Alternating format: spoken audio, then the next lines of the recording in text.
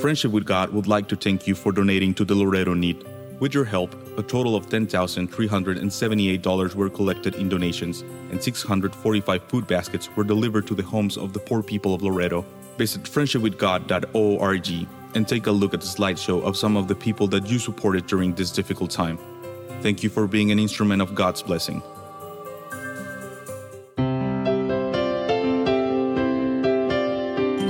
Welcome to Friendship with God with our Bible teacher Tom Cantor. Today's message and previous messages can be listened to or downloaded for free at friendshipwithgod.org. friendshipwithgod.org. You can also obtain free resources from Tom Cantor and view our online bookstore at friendshipwithgod.org or call us at 800-247-3051, 800-247-3051. Tom Cantor also has a daily devotional verse that comes out each day by email and on Facebook.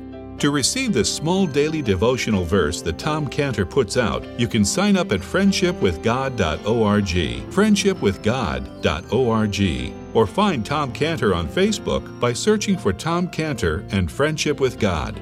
Now, here is our Bible teacher, Tom Cantor. In Romans 10:3, it says, "For they, being ignorant of God's righteousness and going about to establish their own righteousness, have not submitted themselves unto the righteousness of God." And that's what you see there. It's so evident with all these Orthodox Jewish groups that they're going about trying to establish their own righteousness. They're trying to be just before God. And all these Orthodox Jews are trying to answer one simple question, which was asked in the oldest book in the Bible, in the book of Job. And it's one question, Job 9:2. Job 9:2. The question is, how should man be just with God? That's the question. How should? And they all believe that they have that answer. And that's the ultimate question. How should man be just with God? And that question is asked by man, how should I be just with God? And for a seeking heart that looks at all these forms of Judaism, that is not engaged in one of them, but he's coming in there and says, well, I want the right way. And so he's looking at all these ones. And that person who has a seeking heart would say, would someone please tell me, how should man be just with God? That old question from Job 9:2. But you know what? Man is not the only one who's asking that question. God is also asking that question. God is saying, how should man be just with God? Because God made man, and God loves man, and God does not want to see him cast into hell because he's unjust. So God also is fervently looking for an answer to the question, how should man be just with God? I mean, this question is asked by man, this question is asked by God. How should man be just with God? This is the question that brings both man and God together with the same problem, the same dilemma. How should man be just with God? And the problem is really more complicated for God than it is for man because of who God is. And he's described in Isaiah 45:21. Isaiah 45:21, where God says, there is no God else beside me, a just God and a Savior. There's none beside me. See, God is just and God is a Savior. What makes it very complicated for God, because God is both a Father who saves, and he's also a judge who judges. And this creates a great conflict for God, because God looks at man as a father. He wants to save man. And God says, shall I, as the father of man, give man over to the judge who's going to destroy him for his sins? That's how God the Father looks at man. But God the judge also looks at man and says, shall I, as the judge over man, give him over to the Father who would save him? I mean, do you remember that part when we looked at the Fiddler on the Roof and that one scene there where Tevye is just pushing his milk cart? You remember that? And it was that on the other hand scene. That's what I call it. On the other hand scene. Where Tevye looks at his daughter who married the Gentile, and he's conflicted within. And he says, how can I turn my back on my people? And then he goes through, on the other hand, how can I deny my daughter? See, it was that whole conflict? That's how God is caught in a conflict of a great, on the other hand, tension like Tevye was. See, God is both a just God who judges, and he's also a Savior who wants to treat man as a loving father. So God is caught in this on the other hand. On one hand, God is a just God, and he looks at man, and he looks at his sin, and God says, Ezekiel 18:4, the soul that sinneth, it shall die. And God says that the person who sins must die because God is just. There's no other option. The soul that sins must die. And sin cries out for judgment, like the blood of Abel from the ground. And he said to Cain, the voice of your brother's blood is crying unto me from the ground. But on the other hand, God looks at man as a loving father.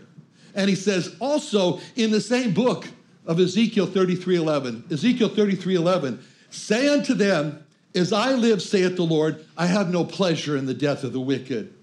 It hurts God to judge sinful man with death. So what's God going to do? Shall God the Father love the sinner and just forget the sin and forget the penalty of sin? Or shall God the judge hate the sin and just forget the sinner? He's conflicted. Which side of God is going to win out? Which part of God is stronger and would win over with the other? Will it be the love of God or the law of God? That's what it comes down to. Love of God or law of God? Will it be the love of God is crying out, love the sinner, forget the sin, don't judge him. But the law of God is crying out, judge the sin, judge the sinner, forget the sinner. And this is the conflict that was going on inside of God. This is the conflict between love and law. And how could the love of God and the law of God be reconciled? How could they be reconciled? This was the huge dilemma for God. This was a huge problem for God. God had to come up with a great solution to this problem that satisfied both God as the Father and satisfied God as just. And God had to both love us and judge us. So if God asked man, if God came to man and said, I got this big problem, what do you think we should do about this? What's the solution to this problem? Man would say, well, that's easy, that's simple. He said, just compromise, that's all. Just make the law of God give in, fall down to the love of God. Like my atheist friend in London, who, when I spoke to him about hell, he said to me, Tom, I'm surprised that you believe in hell because you believe in a loving God. And I explained to him, well, the reason I believe in hell is because God talked about hell and Jesus talked about that more than heaven. My atheist friend, and we were together. We went to a restaurant and we were waiting for Uber. I thought, this is great, Uber in London. I love that. But anyway, we were waiting for Uber taxi to come, and on your phone you could see how lost they are trying to find you. So, we were both looking at our phone, look at my phone, how the guy was driving all over the place. And my atheist friend says, oh my God. I turned to him and I said, really? Oh my God, really? Yeah. Anyway, I told him, it doesn't sound like an atheist, oh my God. And then the Uber guy was going way off, and then he said, oh, Jesus. I said, very good. Good step. I said, now you need to add a little bit to it. Oh, Jesus, save me. But you're on the road. All right. But anyway, like my atheist friend, okay, so he says that, all right, that I'm surprised you believe in hell because you believe in a loving God. That's not God's solution, that just forget about judgment because you're loving. So man looks at the problem and says, okay, here's another solution. Just downgrade sin. Don't make it so terrible. Man looks at sin and says to God, look, just see my sins as only misdemeanors. They're not capital crimes. They're not felonies in heaven, just misdemeanors. Man looks at his sin and he says to God, just see my sins as a common illness. Everyone has. Nobody is really responsible for them. Don't see my sins as personal infections that I'm responsible for. Man looks at his sin, he says, the solution to the problem, God, is just all I need is a counselor. I don't need a judge, I just need a counselor. Man looks at the poster of the 10 Commandments on the wall at the Child Evangelism Castle in Del Mar. And by the way, it's good to have James here. He brought his daughter to the Del Mar Fair there, Bridget, when I was outside harassing people to come in. Anyway, but there at the poster, man looks at the poster of the 10 Commandments in the booth, and he says, just take those 10 Commandments down. Don't have them there with all the No, no, no, no, which is the way it is in Hebrew. Lo, lo, lo, lo. A big finger pointed at you. No, no, no. It's a little bit too gentle in English. Thou shalt not. I suggest you don't do this. No. And the way it is, no, no, no. Anyway, take those down because those 10 commandments just make sin worse, which is what it says in Romans 7:13. Romans 7:13. Sin by the commandment might become exceeding sinful, worse. So all of man's thoughts about how to solve the problem between law and love that God says to man, look, all those thoughts that you've just told me about, all those thoughts, he said the problem is that those thoughts of how I should love you and not judge you, those are great thoughts. There's just one problem, And God says in Isaiah 55:8, my thoughts are not your thoughts, and your ways are not my ways, saith the Lord. And God says to man, we have a conflict here of thoughts. You want me to abandon my just side and keep my love side. And I want to keep both, my just side and my love side. And that means that my thoughts are not your thoughts. And you prefer your thoughts over my thoughts. So the solution that God has is the gospel.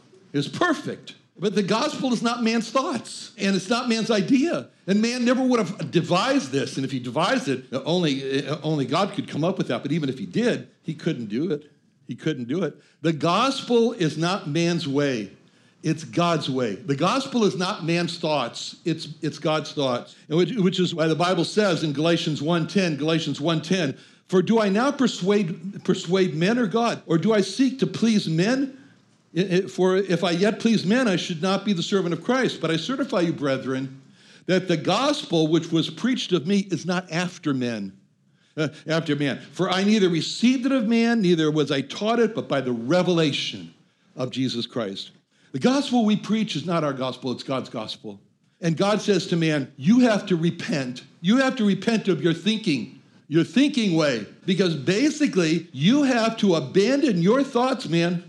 This is God speaking. You have to abandon your thoughts in order to honor God's thoughts.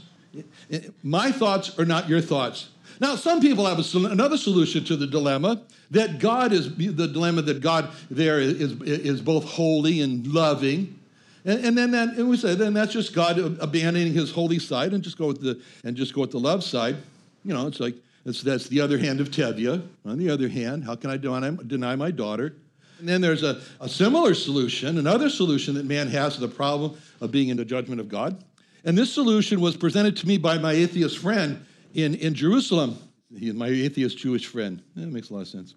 Anyway, we're driving around in the car, and I was telling him about 3 things are real: God, heaven, and hell.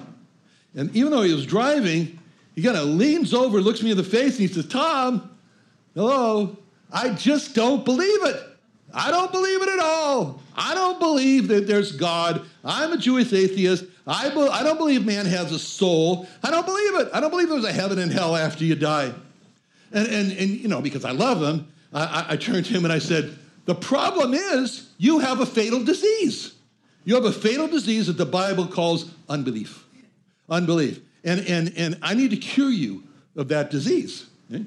And then both him and my atheist friend in London, I asked my atheist friend in London, who actually started an atheist church, if you can believe that.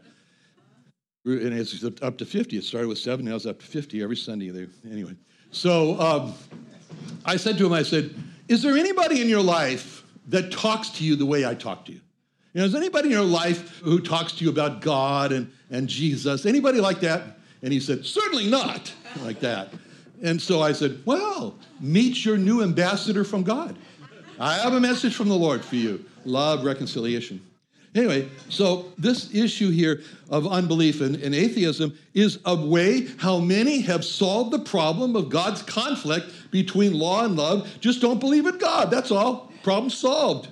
And then there's the Orthodox Jews, as we were talking about here, and they solved the problem by inventing all these new laws, like toilet paper, and which are not God's laws. And they say, look, I will blot out all these troubling thoughts that I'm worthy of judgment by just distracting myself with a very hard, difficult life of trying to keep 613 laws that I can't even hardly keep straight. And the amazing thing is that for all these people we've been talking about here, the Orthodox or the ones who say God is only love and the atheist, what's amazing to me is that they all believe they are right. They all believe they're right. Only my friend in London who actually acquiesced and said to me, well, I can't say that I know because I don't know everything, but for me, there's no God. But really, they all believe very much that they're right. They're right. This is it. And they are described by Proverbs 14:12. Proverbs 14:12 says, there is a way. In fact, there's many ways. But there is a way which seemeth right unto a man, but the end thereof are the ways of death. They're the ways of death. And so for my atheist friend in Jerusalem, that there is no God, there is no heaven, there is no hell, that seems right to him. And for my Orthodox friends, that by keeping all those laws, but somehow they'd be spared from judgment, that seems right to them. And for my atheist friend in London, that if there is a God who is loving, he'll abandon his judgment side, that seems right to him. And when you ask all these people to believe the gospel, that there is a God who so loved them that he gave his only son for them so that they would not be cast into hell, but be brought to heaven, we're asking them to turn from something that seems right to them, turn away from something that seems right to them, to turn to something that doesn't seem right to them. I mean, we're asking them to abandon their own thoughts in order to accept what God reveals. God's thoughts are both love and law, and they need to both be satisfied. God's law is so pure, it's so holy, it's so glorious, it's got to be satisfied, and he has to judge sin. And on the other hand, God's love is so intense, it's so encompassing, it must be satisfied, that he's got to love man. This was the huge problem, the huge conflict in God when the question is asked in Job 9:2, how should man be just with God? That's it. And this is what God did in our verse here in Romans 3:26 when it says he was both just and the justifier. So how could God love the person of the sinner and judge the sin of the sinner? How could God love the person of the sinner and judge the sin of the sinner and not compromise himself? And there's only one way.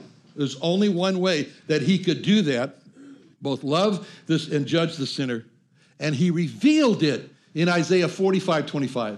Isaiah 45:25, God said, in the Lord shall all the seed of Israel be justified. It's in the Lord. It's in Jehovah Jesus. It's in the Lord Jesus, in the Lord Jesus Christ. Love was not compromised. John 3:16, when God so loved the world that he gave his only begotten son. In the person of the Lord Jesus, God the Father loved us and gave us his son. Romans 5:8. Romans 5:8, God commendeth his love toward us in that while we were yet sinners, Christ died for us. But in the person of the Lord Jesus, God also judged our sins on the cross. And this is this whole amazing statement in Isaiah 53:10. Isaiah 53:10 when it says, it pleased the Lord to bruise him. It pleased God the Father to bruise the Lord Jesus Christ. And you look at that word in Hephatz in Hebrew, and it means delighted. You know, it wasn't like, I got to do it. It delighted him. How can that be? You know, we just got a letter from a Jewish lady. And she said, I've got many questions that have plagued me. But she said, the worst one of all is Jesus is God. How could God put himself to death? I think is the way she put it.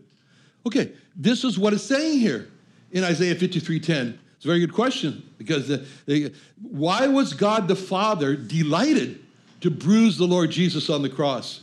Why? Because God the Father, by doing that, found a way. He found the way to make man just with God. He found the way to take away sin. He found the way to bring us to heaven. Just like the song says, love found a way to redeem my soul. Love found a way to make me whole. Love sent my Lord to the cross of shame. Love found a way. Oh, praise his holy name. Love brought my Savior here to die on Calvary. For such a sinful wretch as I, how can it be? Love bridged the gulf twixt me and heaven. Love opened wide the gates of light to heaven's domain. Okay, and then it goes on. Love lifted me from depths of woe. There was no help on earth below, but love found a way. God found a way. He found a way to judge our sin and save us at the same time. And God the Father was so happy that he found this way to save us from our sins and take care of judging our sins, that God was delighted to bruise the Lord Jesus on the cross, to bruise the Son in whom he is well pleased. Because that was the way that God found to judge our sins and to save us from hell. God did it. God did it. God did it all. It was effective. It was irreversible. Man didn't do it. Man could not do it. Man might have thought of it, but then if he did, he couldn't do it. And this is what now makes us described in Acts 13:9 when it says, by him all that believe are justified from all things. Justified from all things. John 15:13. Greater love hath no man than this, that a man lay down his life for his friends. How about this? Greater love hath no God than this, that God should lay down his life for his friends.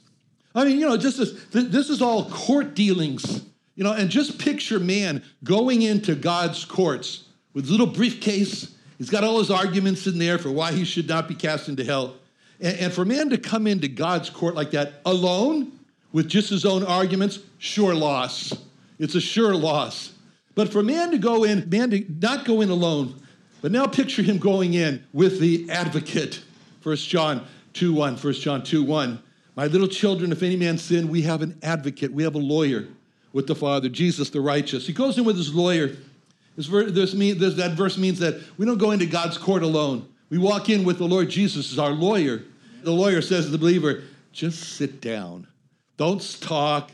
I'll do all the talking for you. You just need to sit down and keep quiet, which for me is a big problem, but anyway.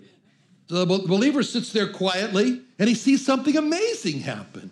He says God the Son brings the whole case before God the Father in a very legal way. And then he can turn to his client man and say, I got a settlement. I got a settlement. It's going to be a settlement between God the Father and it's going to benefit you. So the settlement that God the Son obtains for the believer and answers this question in Job 9:2. How should man be just with God? Is also put Micah 6:6. Wherewith shall I come before the Lord and bow myself before the high God?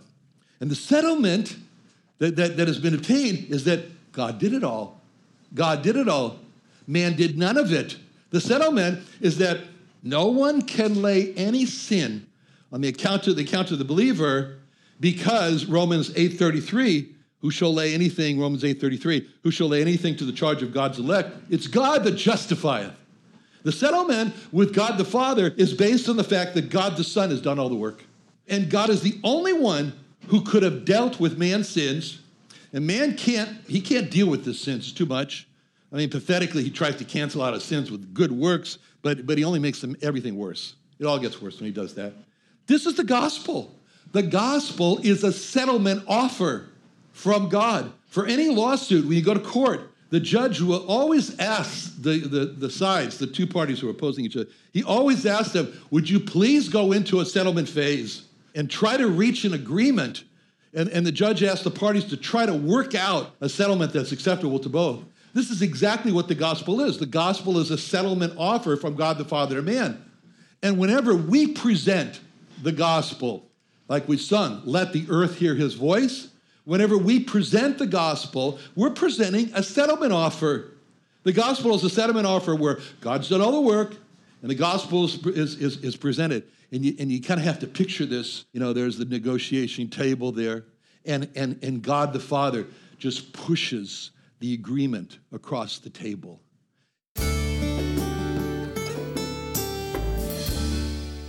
Another wonderful day studying the Bible with our Bible teacher Tom Cantor here on Friendship with God. Don't forget that today's message and previous messages can be listened to and downloaded for free at friendshipwithgod.org.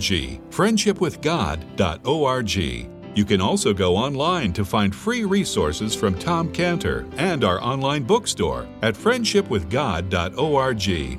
You can also find Tom Cantor on Facebook, and you can also go to friendshipwithgod.org and sign up for his daily devotional. Tom Cantor is also the founder of Israel Restoration Ministries. You can visit that website at israelrestorationministries.org. You can write to Tom Cantor at P.O. Box 711330, P.O. Box 711330, Santee, California. Santee, California 92071. Or email Tom Cantor at tomcantor@friendshipwithgod.org. Tom Cantor at friendshipwithgod.org. Or for more information about Tom Cantor and Friendship with God and Israel Restoration Ministries, call us at 800-247-3051. Friendship with God would like to thank you for donating to the Loreto Need. With your help, a total of $10,378 were collected in donations, and 645 food baskets were delivered to the homes of the poor people of Loreto. Visit friendshipwithgod.org and take a look at the slideshow of some of the people that you supported during this difficult time. Thank you for being an instrument of God's blessing.